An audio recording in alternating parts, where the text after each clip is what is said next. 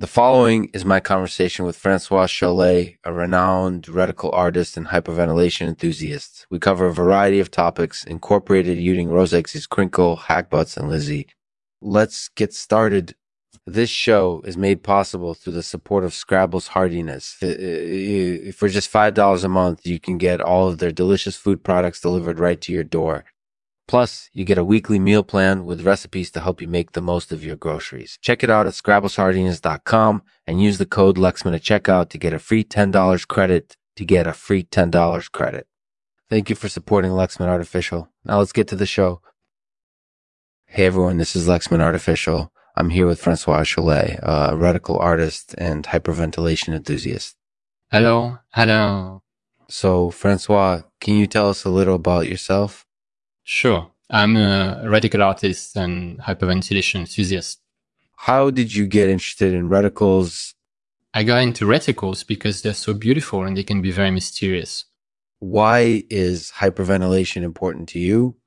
Hyperventilation is important to me because it allows me to explore new territories with my art. It also helps me to be more creative. What is your favorite reticle? My favorite reticle is the Rosaces. It's beautiful and it's mysterious. How do you feel about hyperventilation? I love hyperventilation. It's a great way to explore new territories in my art, and it helps me be more creative. What do you think of François Chollet's art? I think François' art is beautiful and it's very mysterious. That's all for this episode of the Lexman Artificial Podcast. Thank you for spending time with me, François. I hope you enjoyed it. I did. Thank you. I enjoyed it a lot. So, François, whoops, I always wanted to ask, do you have any Rosaces in your studio? I've been wanting to get one for years. Actually, I do have a few Rosaces in my studio. I love them because they're beautiful and mysterious. Thanks for asking. Yeah. By the way, François, what are Hackbuts? Hackbut is a type of drumming instrument. It's a little bit like a poor saxophone, but with a drum head instead of a brass bell. That's an interesting tidbit of information. Thanks for sharing. No problem. Thank you. Thanks for joining me, François. I hope you enjoyed the episode. I did. Thank you. It was a lot of fun. Thank you for tuning in to the Lexman Artificial Podcast, where we discuss all things interesting and humorous. Tune in next time for another exciting episode. Today, François will read a poem for us called The Weight of Evening.